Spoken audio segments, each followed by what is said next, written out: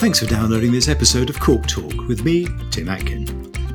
A weekly conversation with some of the most famous people in the world of wine.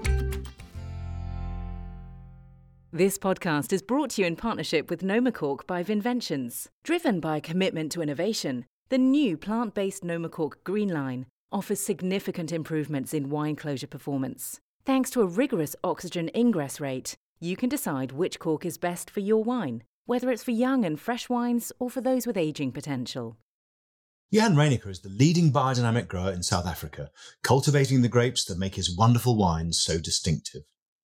Listen to us chat about the weathered granite soils of the Polka Dry Hills and why they're so special for Syrah, what he's learned from his cows, his love of surfing and philosophy, and why, as he puts it, there can be no greatness without goodness.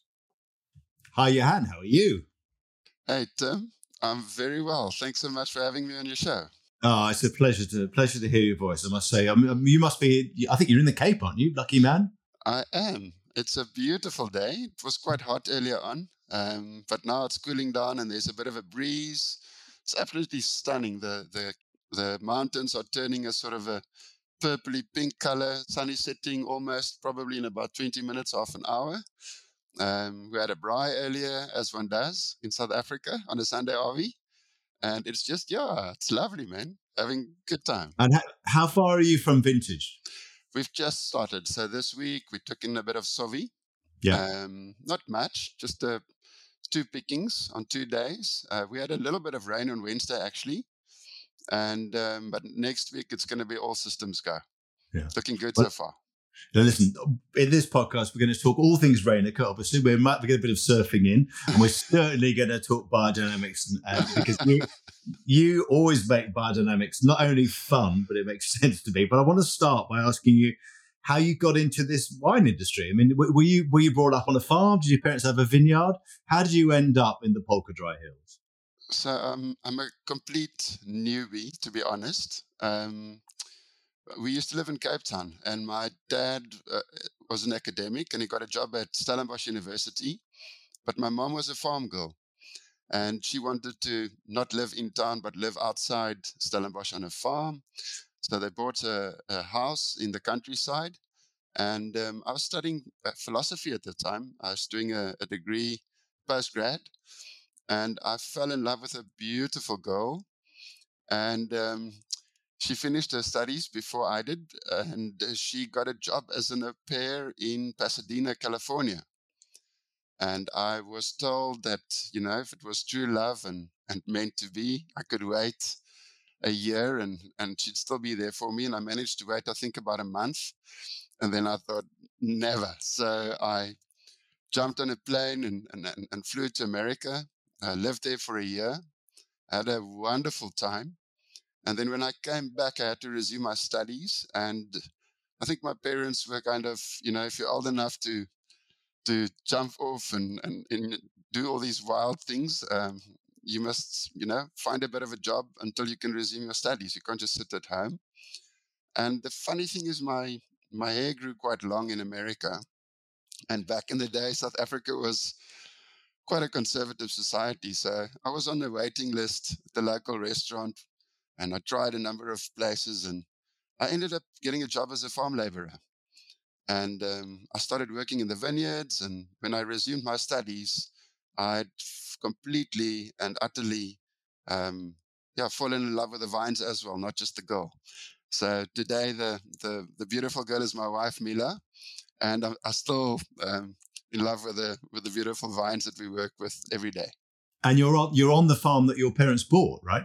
Absolutely. So Yeah. it was a more of a sort of a it grew considerably over the years. But it didn't have vineyards on it, or did it in the old days? It had some vines, but not many. It was more like a gentleman's country residence, if you can call it that. But it had some vines. Yeah. And I just got lucky along the way.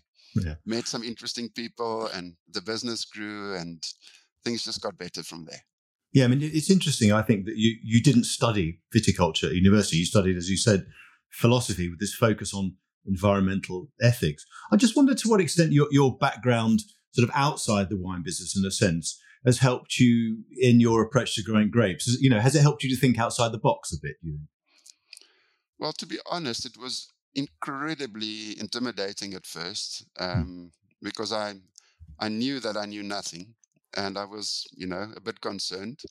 But I think passion is a wonderful thing. It really helps one above and beyond the call of duty, especially if things are tough and you don't really know what you're doing. If you enjoy what you're doing, then you keep going. But there were, it definitely, they actually do things that played a huge role. The one was my studies.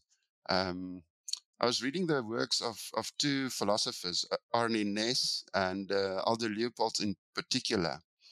And they gave me a completely different understanding of my role in nature and how I could relate to the natural environment. And, I think back in the day, we had to defend ourselves from lions and tigers and things. And these days we have to defend the lions and the tigers from ourselves.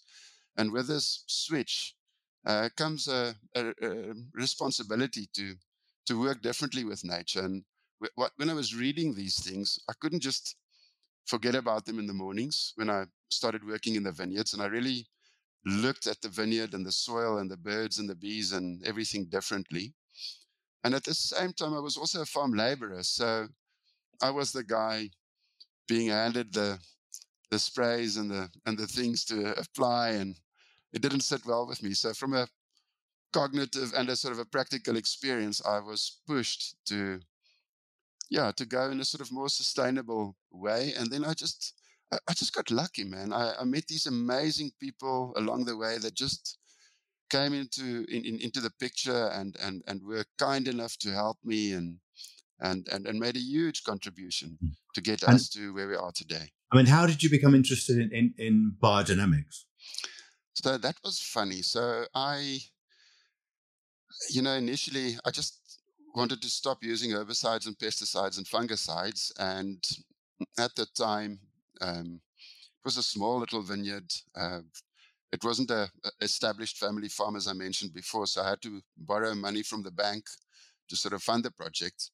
And when I told the gentleman from the bank that I was going to go organic or try and be environmentally friendly, he urged me to do so cautiously because he saw it, as a very risky endeavor. And which was great advice. So I limited to a small portion of land, less than a quarter of a hectare. And I completely and utterly loved Mother Nature. And she didn't love me back because I had weeds and pests and disease in the vines. Like it was actually an embarrassment. At harvest time, the guy was supposed to drive the grapes to the local cooperative, refused to get on the tractor, and I had to drive them myself. And I felt like the village idiot when I got there. And I couldn't understand it. And I asked around, and it's interesting. But one of my professors in environmental ethics told me that he'd heard of this lady in Wellington that was farming in alternative ways, as he put it. And it was then that I met Jean Malherbe, and she came to the farm. And for a long time, I only farmed organics. She explained to me that I was being organic by neglect and that I had to be so by design. And then I think it was baby steps. Once I got that right, she slowly but surely introduced me to biodynamics. I was highly skeptical, initially, but it's made amazing changes to my life and to the farm. So I'm quite a fan these days. I mean, how do you explain it in a nutshell? I mean, how would you explain it in 2 or 3 sentences to a consumer, to somebody who doesn't know? They say, "Hey, what's that? What's biodynamics?" Okay, so I think the way it was explained to me was to just first give me a very basic understanding of organics. And I had to understand that farmers don't use herbicides and pesticides and fungicides because they want to. They use them because they have to. And if you're not going to use them, you have to find other remedies. So there was simple stuff like if you have, I don't know, snails, don't use snail bait, get ducks. Or if you have a problem with weeds in your vines, try and outgrow them with plants that can actually benefit the vineyards as opposed to just spraying them with herbicides and stuff. And that was the baby steps. And it was all about sustainability. And then one day, Johan came and she made a very interesting comment. She explained to me that in a teaspoon of soil, there was more life than, well, in a teaspoon of healthy soil, there's more life than there's ever been people on planet Earth. And she asked me, how many teaspoons I could imagine, of soil around the planet, and think of all that life, and then think of all the life on the soil and in the waterways and in the air and the trees and the flowers and the things. And then consider that only there was only one living being that would waste every day, basically, and that was us. Nothing else in nature wasted. So waste was a sort of a cultural concept and not a natural one. And she explained to me that that was really what biodynamics was about. It was about shifting the needle from being sustainable, which you are when you're organic, to becoming self-sufficient when you are biodynamic. And she used a very simple explanation. She said, if you grow your grapes organically, it's wonderful. And because you're not using the herbicides and pesticides and fungicides and things, but you're going to still generate a lot of waste at harvest time, pips and stems and skins and stuff. And you can go and dump them on the other side of the hill where no one saw them, but it's not a good idea. And if you farmed with cows organically, for example, that would also be much better than for them to grow up in feedlots and things. But they also would generate a lot of manure and bring too much nitrogen to specific areas where they sleep. But the moment you combine the two, you fed the waste of the cows to the vineyards and the waste from the cellar back to the cows. And biodynamics was explained as looking for synergies between different organic systems, farming systems. And it comes back from Rudolf Steiner's book, Agriculture. He refers to the farm and he says it should be seen as an individuality. And he uses the metaphor of a human body and how the different parts of your body work together, your heart and your lungs and everything to make the system work. And he was aboard by this idea that a farm needed all these external inputs all the time to keep it going. So that was just like the basic and probably the biggest benefit of organics, of biodynamics. And then there were things like the preparations and the lunar calendar, which are the things that people very often almost fixate on because they are the so-called voodoo of viticulture or the really out there esoteric stuff.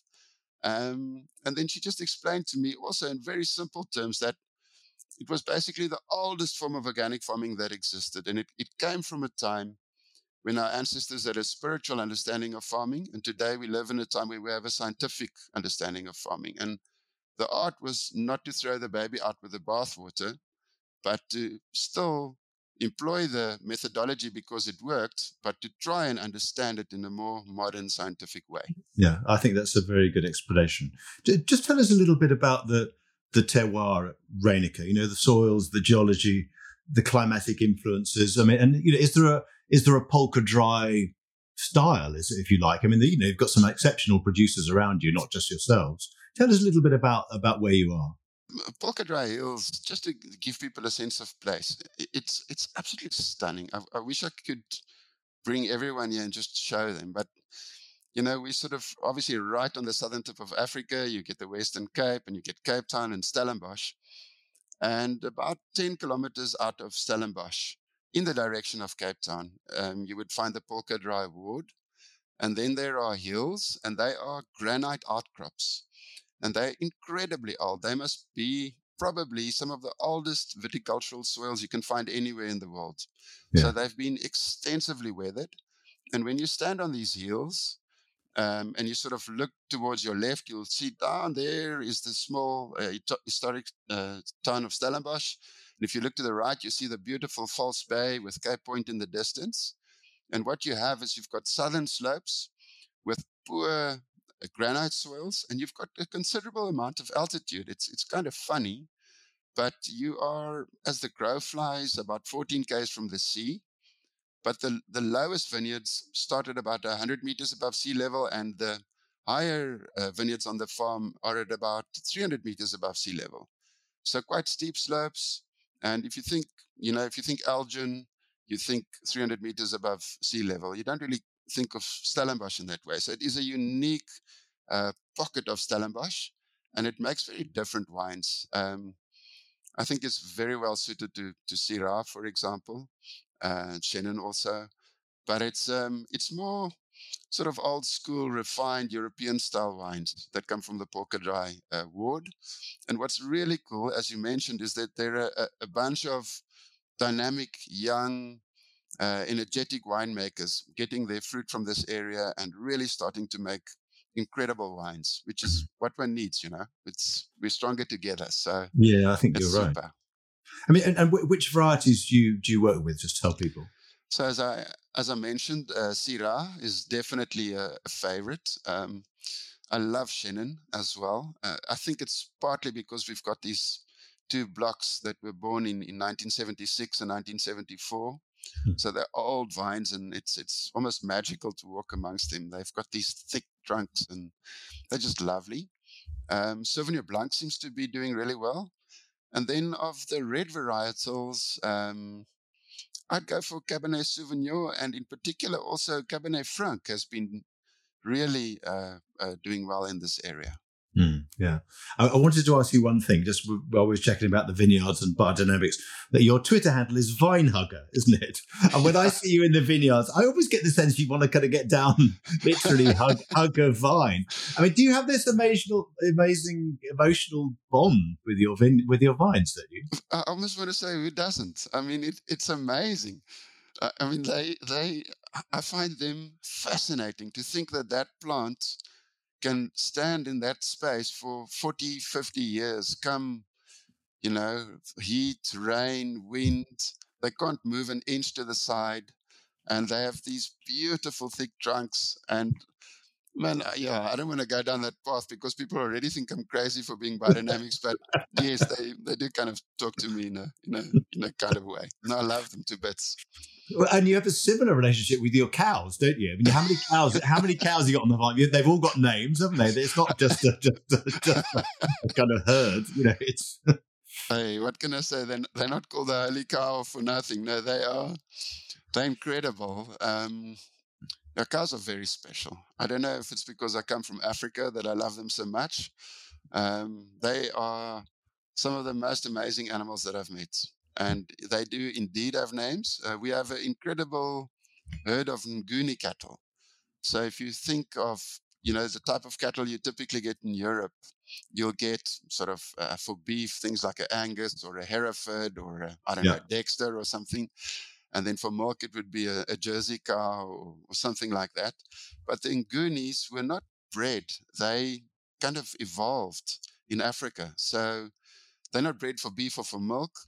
And they are incredibly robust, fertile. They calve like a hen would lay an egg. They are calm, even-tempered, and they've got a long history with mankind in Africa going back thousands of years. And they're multicolored. It almost looks like you splash them with paint. And they've got these insanely beautiful horns that curl up almost like a kudu's horns into the air. They've got a regal, vibe about them. So, what do they give you? Manure, obviously, but I mean, anything else they're doing? They give so much, Tim. I don't know where to start. I talk too much, so I'm going to kind of try and condense it.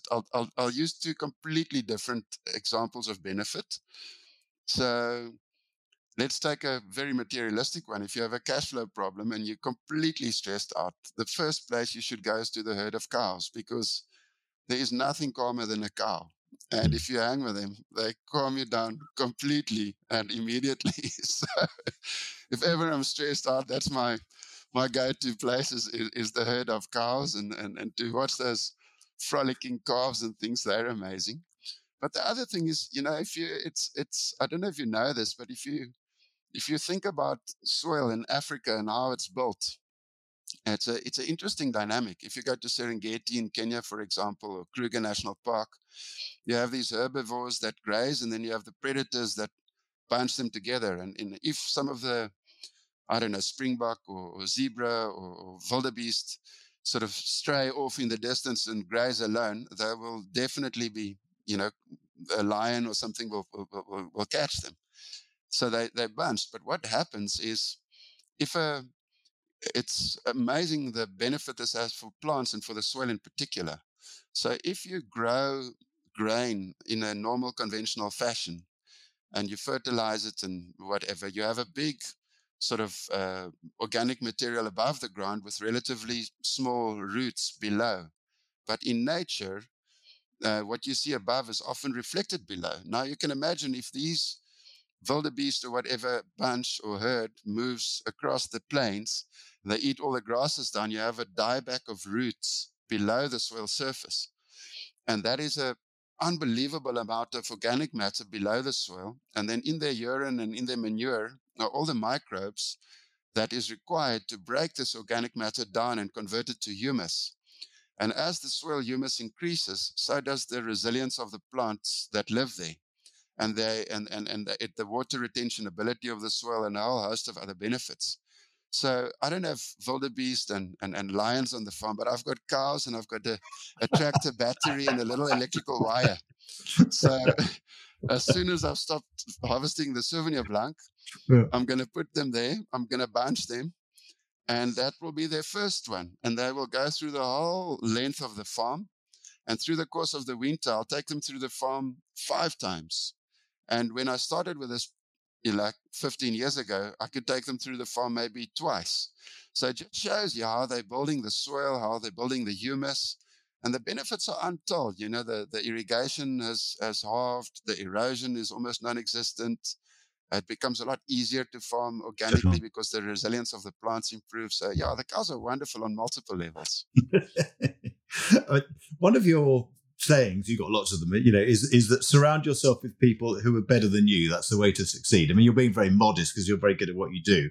I mean, who's most important in terms of the people you've surrounded yourself with? Is it Rosa Kruger, who's a vine hugger like you? She's a viticulture expert. Is it Reyneke? Gretchen, who's your winemaker? Is it your wife? Was it Nushka who was there as your winemaker as well? Yeah, exactly. So it was a lady who studied with my wife who traveled through all the way from Amsterdam in a Land Cruiser through Africa. And she arrived here in the Cape during harvest time, this time of the year. And she worked with me for 3 weeks. And she was incredibly well educated and went to top universities and very successful lady. And I said, give a humble farmer from the southern tip of Africa some advice that I can at least understand. And she said, just, surround yourself with people better than you. Otherwise, you limit your business to your own ability. And it is the best advice I ever got. So in the beginning, I was the tea lady and the finance guy and the grower and the winemaker. And it's been a while, but today there are incredible people. So, I mean, let's start at the top. So Rosa is next level. I think what Rosa can teach people about vineyards. Let's start again. What Rosa knows about vineyards, she cannot convey all of that knowledge because it's not just knowledge, it's intuitive. I don't know if you've ever seen Rosa prune a vine. So if she walks into the vineyard in pruning season, she doesn't say, okay, we're going to prune it like this way or this way. You must kind of stand back and shut up for a bit. And then she goes into this zone with the secateurs and she feels her way through it. And like after a few minutes, she's like, okay, this is how we're going to do this block. And the next block she does differently. Yeah. And it is amazing to see that. So Rosa loves the vines and looks after them better than I could. And then I have a young gentleman, Ishan. And Ishan is a biodynamic guru, and he loves all things biodynamics and soil and microbes. And he makes the best compost you've ever seen in your life. And the two of them has really upped the quality and the production of the farm over the years. On the winemaking side, Reyneke has been with me since 2006. And he's also one of those guys who's kind of a behind the scenes, works really hard, never takes the, accolades for it. And I always see him as someone with the ability to taste the future. So when we taste wines, we can all sort of have a good idea of what we're tasting at the moment. But he's got an uncanny ability to see where the wine's going to go in a few years' time. And he's the kind of person that you need when you do the blending and and the barrel selection and stuff. And then Nushka was obviously, oh man, what can I say about Nushka? She's just like the best winemaker ever, larger than life, incredible person. Um, yeah, so it's this kind of thing, and it goes everywhere. And Lazan in the office, it's just wonderful people on the farm, and I feel truly blessed that they are prepared to work with me in this dream. Yeah. I mean, another of the things that you say you like to cite is there can be no greatness without goodness. And, I think that your workers are very involved in the stuff that you do, and you give a lot back to them in all sorts of senses, really. Just tell us a bit about the Cornerstone project and how you empower your workers, because I think it's very inspiring the way you do it. So that was a funny thing, man. It actually, it was born out of, I mean, it sounds very generous, but it was actually born out of desperation. So as a farm laborer, I was quite shocked, given apartheid in the history of South Africa. It just so happened that there weren't many white farm laborers working in the vineyards back in the day. And, you can see people work hard and you can kind of think, wow, they're working hard. But if you actually join them in that heat and the cold and the wind and the rain every day, all day in work, I was stunned. I mean, I couldn't keep up. And they worked so hard. And then at the end of the week, we were paid a pittance. And I thought it sucked because wine is so beautiful. And how can beauty can't come from ugly. You can't have such a beautiful product and build a beautiful house on a weak foundation. So what makes this difficult is that the farmers themselves are also struggling financially, of course, and there's a huge unemployment problem in South Africa. So I thought, well, the only way we're going to make money is not to ask for bigger salaries, but would be to start making our own wine. And we only had 2 cows then, Daisy and Clanky, and I took them out of the shed and we made a wine that I thought was glorious, but it was actually pretty terrible, to be honest. And I then invited the kindly bank manager to come and loan us a couple of million rand so we could start a wine business.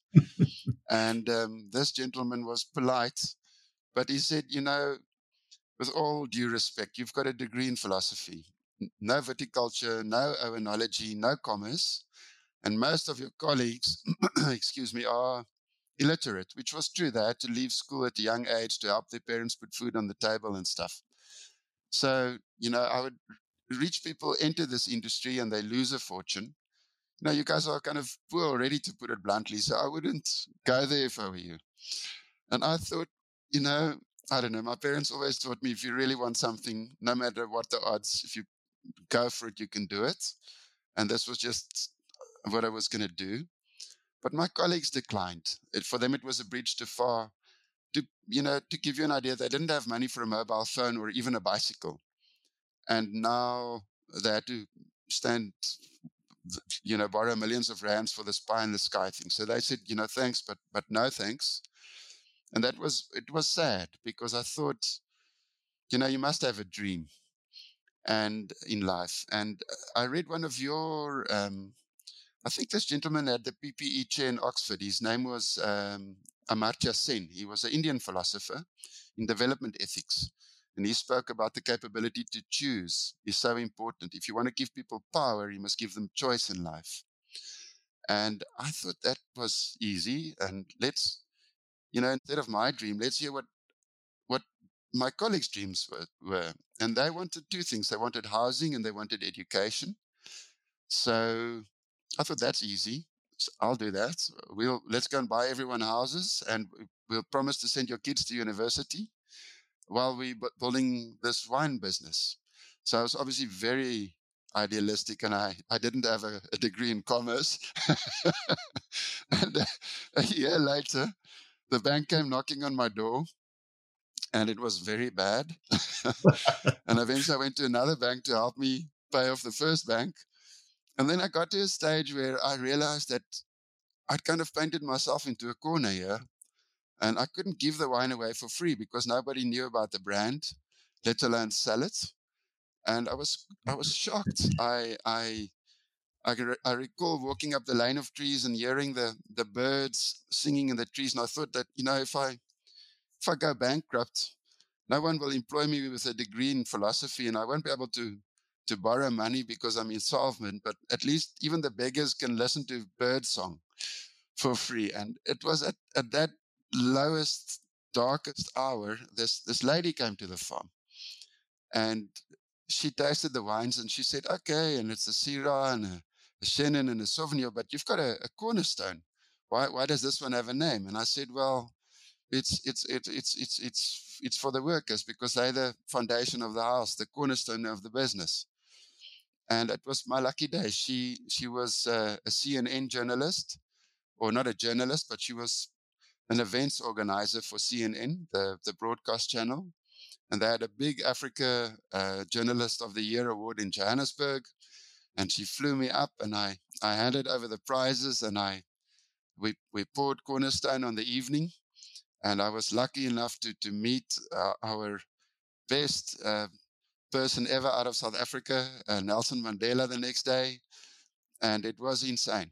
It was wonderful. And that is it, that's it. Unfortunately, I live in South Africa, not in Hollywood, so it didn't end there. Half of the guys sold the houses, pocketed the cash, and ran out of it. Fortunately, the other half didn't. Some of the kids dropped out, but today the lady who runs Reyneke office is Lizanne Jafta, and I used to print vines with her dad.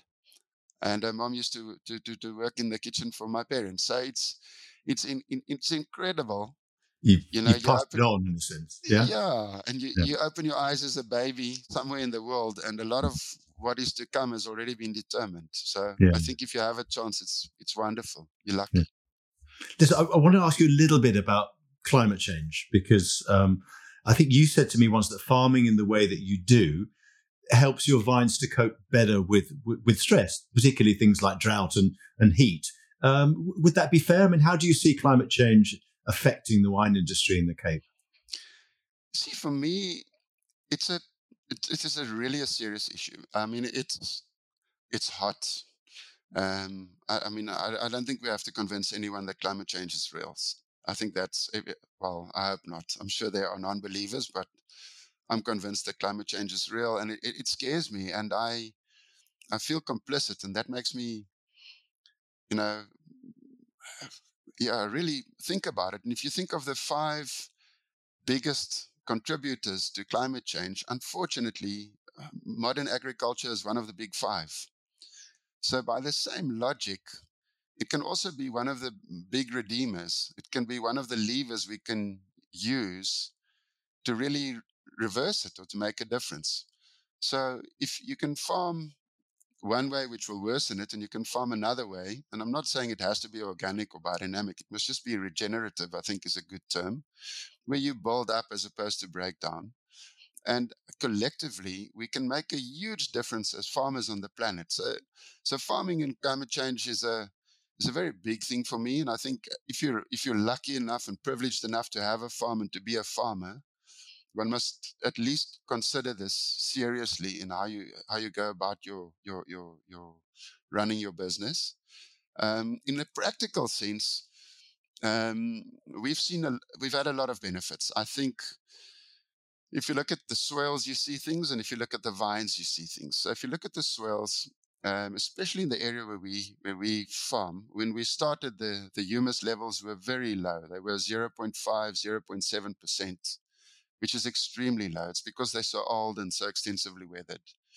And it's taken us 20 years, but we've managed to build it up to about 4.3, 4.5% in certain pockets, which is huge. And what we've essentially done is taken carbon on behalf of everyone and manage to, put it back into our soils and to bind it. But it's paid huge dividends to the farm, because what happens is if you can build your humus levels to 5%, the vines that live there, their resilience and their ability to withstand disease and drought and things can improve or increase by as much as 300%. These aren't figures that I'm sucking out of my thumb. It was conveyed to me by a Dr. Uwe Hoffmann from Geisenheim University years ago.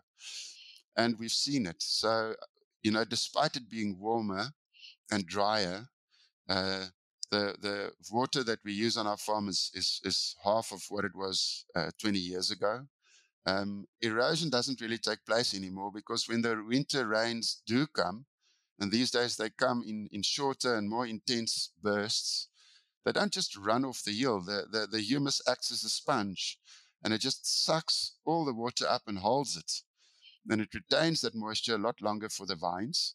So those are sort of the soil benefits. And then if you imagine an organic or a biodynamic vineyard, very often they don't grow as vigorous as their conventional counterparts. So you have a smaller canopy, has a lower transpiration rate, or doesn't require as much water to function optimally. So you hold your water better and you actually need less of it.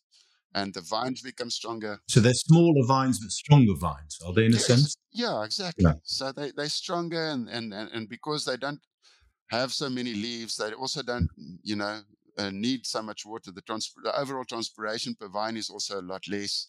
So there are many benefits between sustainable, regenerative, organic, biodynamic, permaculture, whatever, and climate change. I mean, we could chat about this stuff all day. And I love walking through vineyards with you because you're so interesting. And I think your observations on individual vines, you're vine hugging, as it were. But we've got to sadly stick to our times. I'm going to have to ask you the last question, Richie, which is, how do you switch off from wine? I know you're a huge surfer and a very good surfer. I think virtually all South African winemakers are surfers. Is that your main kind of outlet outside of wine? I mean, you're a big reader, aren't you? You're a thinker. Your wife's a painter. Do you have an artistic side as well? Well, I can draw stick men, but not more than that. So unfortunately, I suck at painting. I wish I could. I love to look at it. I've tried, but fortunately, my daughters take after their mom more than their dad. Philosophy, obviously, I still love it. I never finished my master's, and my dream is to one day go back and finish it and to continue. So in the evenings, next to my bedside table, it's kind of weird. People probably think I'm a funny guy, whatever, but I enjoy reading philosophy books. I find them fascinating. But they were unbelievably clever people, and I don't know, it's as if they had more time to think about stuff than we do. And I get amazed by where they go and what they thought about. In the daytime, I like a bit of action, so I love surfing, but I also love nature. So if I can't surf, I'll go for a swim in the sea. But I'm also a fan of the mountains. I love the mountains. This morning, for example, I went for a long mountain bike ride in the Jonkeshoek Mountains for a couple of hours. And it's so nice, it's quiet and it's cool up there, high on the side of the mountain. And there's no one to trouble you or to see you. And it's a good time for reflection and to calm down. And often if you have unresolved issues that you struggle to see, what is the best solution for this. When I'm on my bike riding through the mountains, it just comes, out of nowhere, an idea. And then this is a funny one. I don't know why I like it so much, but I kind of love martial arts also. So I've been doing karate for about 25 years already. I recently started doing some Brazilian jiu-jitsu. And I like it because it humbles one. You can think you're great, but when you step on the mat, what you think counts nothing. It's amazing. There is no gray area. You win or you lose, and it teaches one to success can come to anyone. It's not about the quickest or the fastest or the most natural athlete out there. It's about the person who just rocks up every week and just does the basics, and then over time the results come. And it's been a very valuable life lesson for me as well, to just just keep on doing the right thing over a long enough period of time, and then success does come. Yeah, fantastic. What a great way to end. Johan, it's been fantastic chatting to you as ever. Hope to see you at the Cape very soon. I'll be there in April, so I'll see you very soon. Tim, thank you. Thank you so much for this opportunity, and also on behalf of everyone in South Africa, not just the wine industry. You've done so much for our country.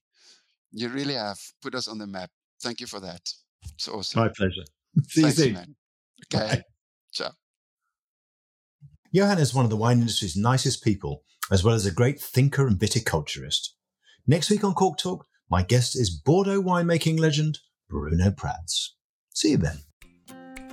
Thanks for listening to Cork Talk. If you want to read more reports, articles and tasting notes by me, go to my website, timatkin.com. You can also follow me on Twitter @timatkin and on Instagram @timatkinmw. See you next week.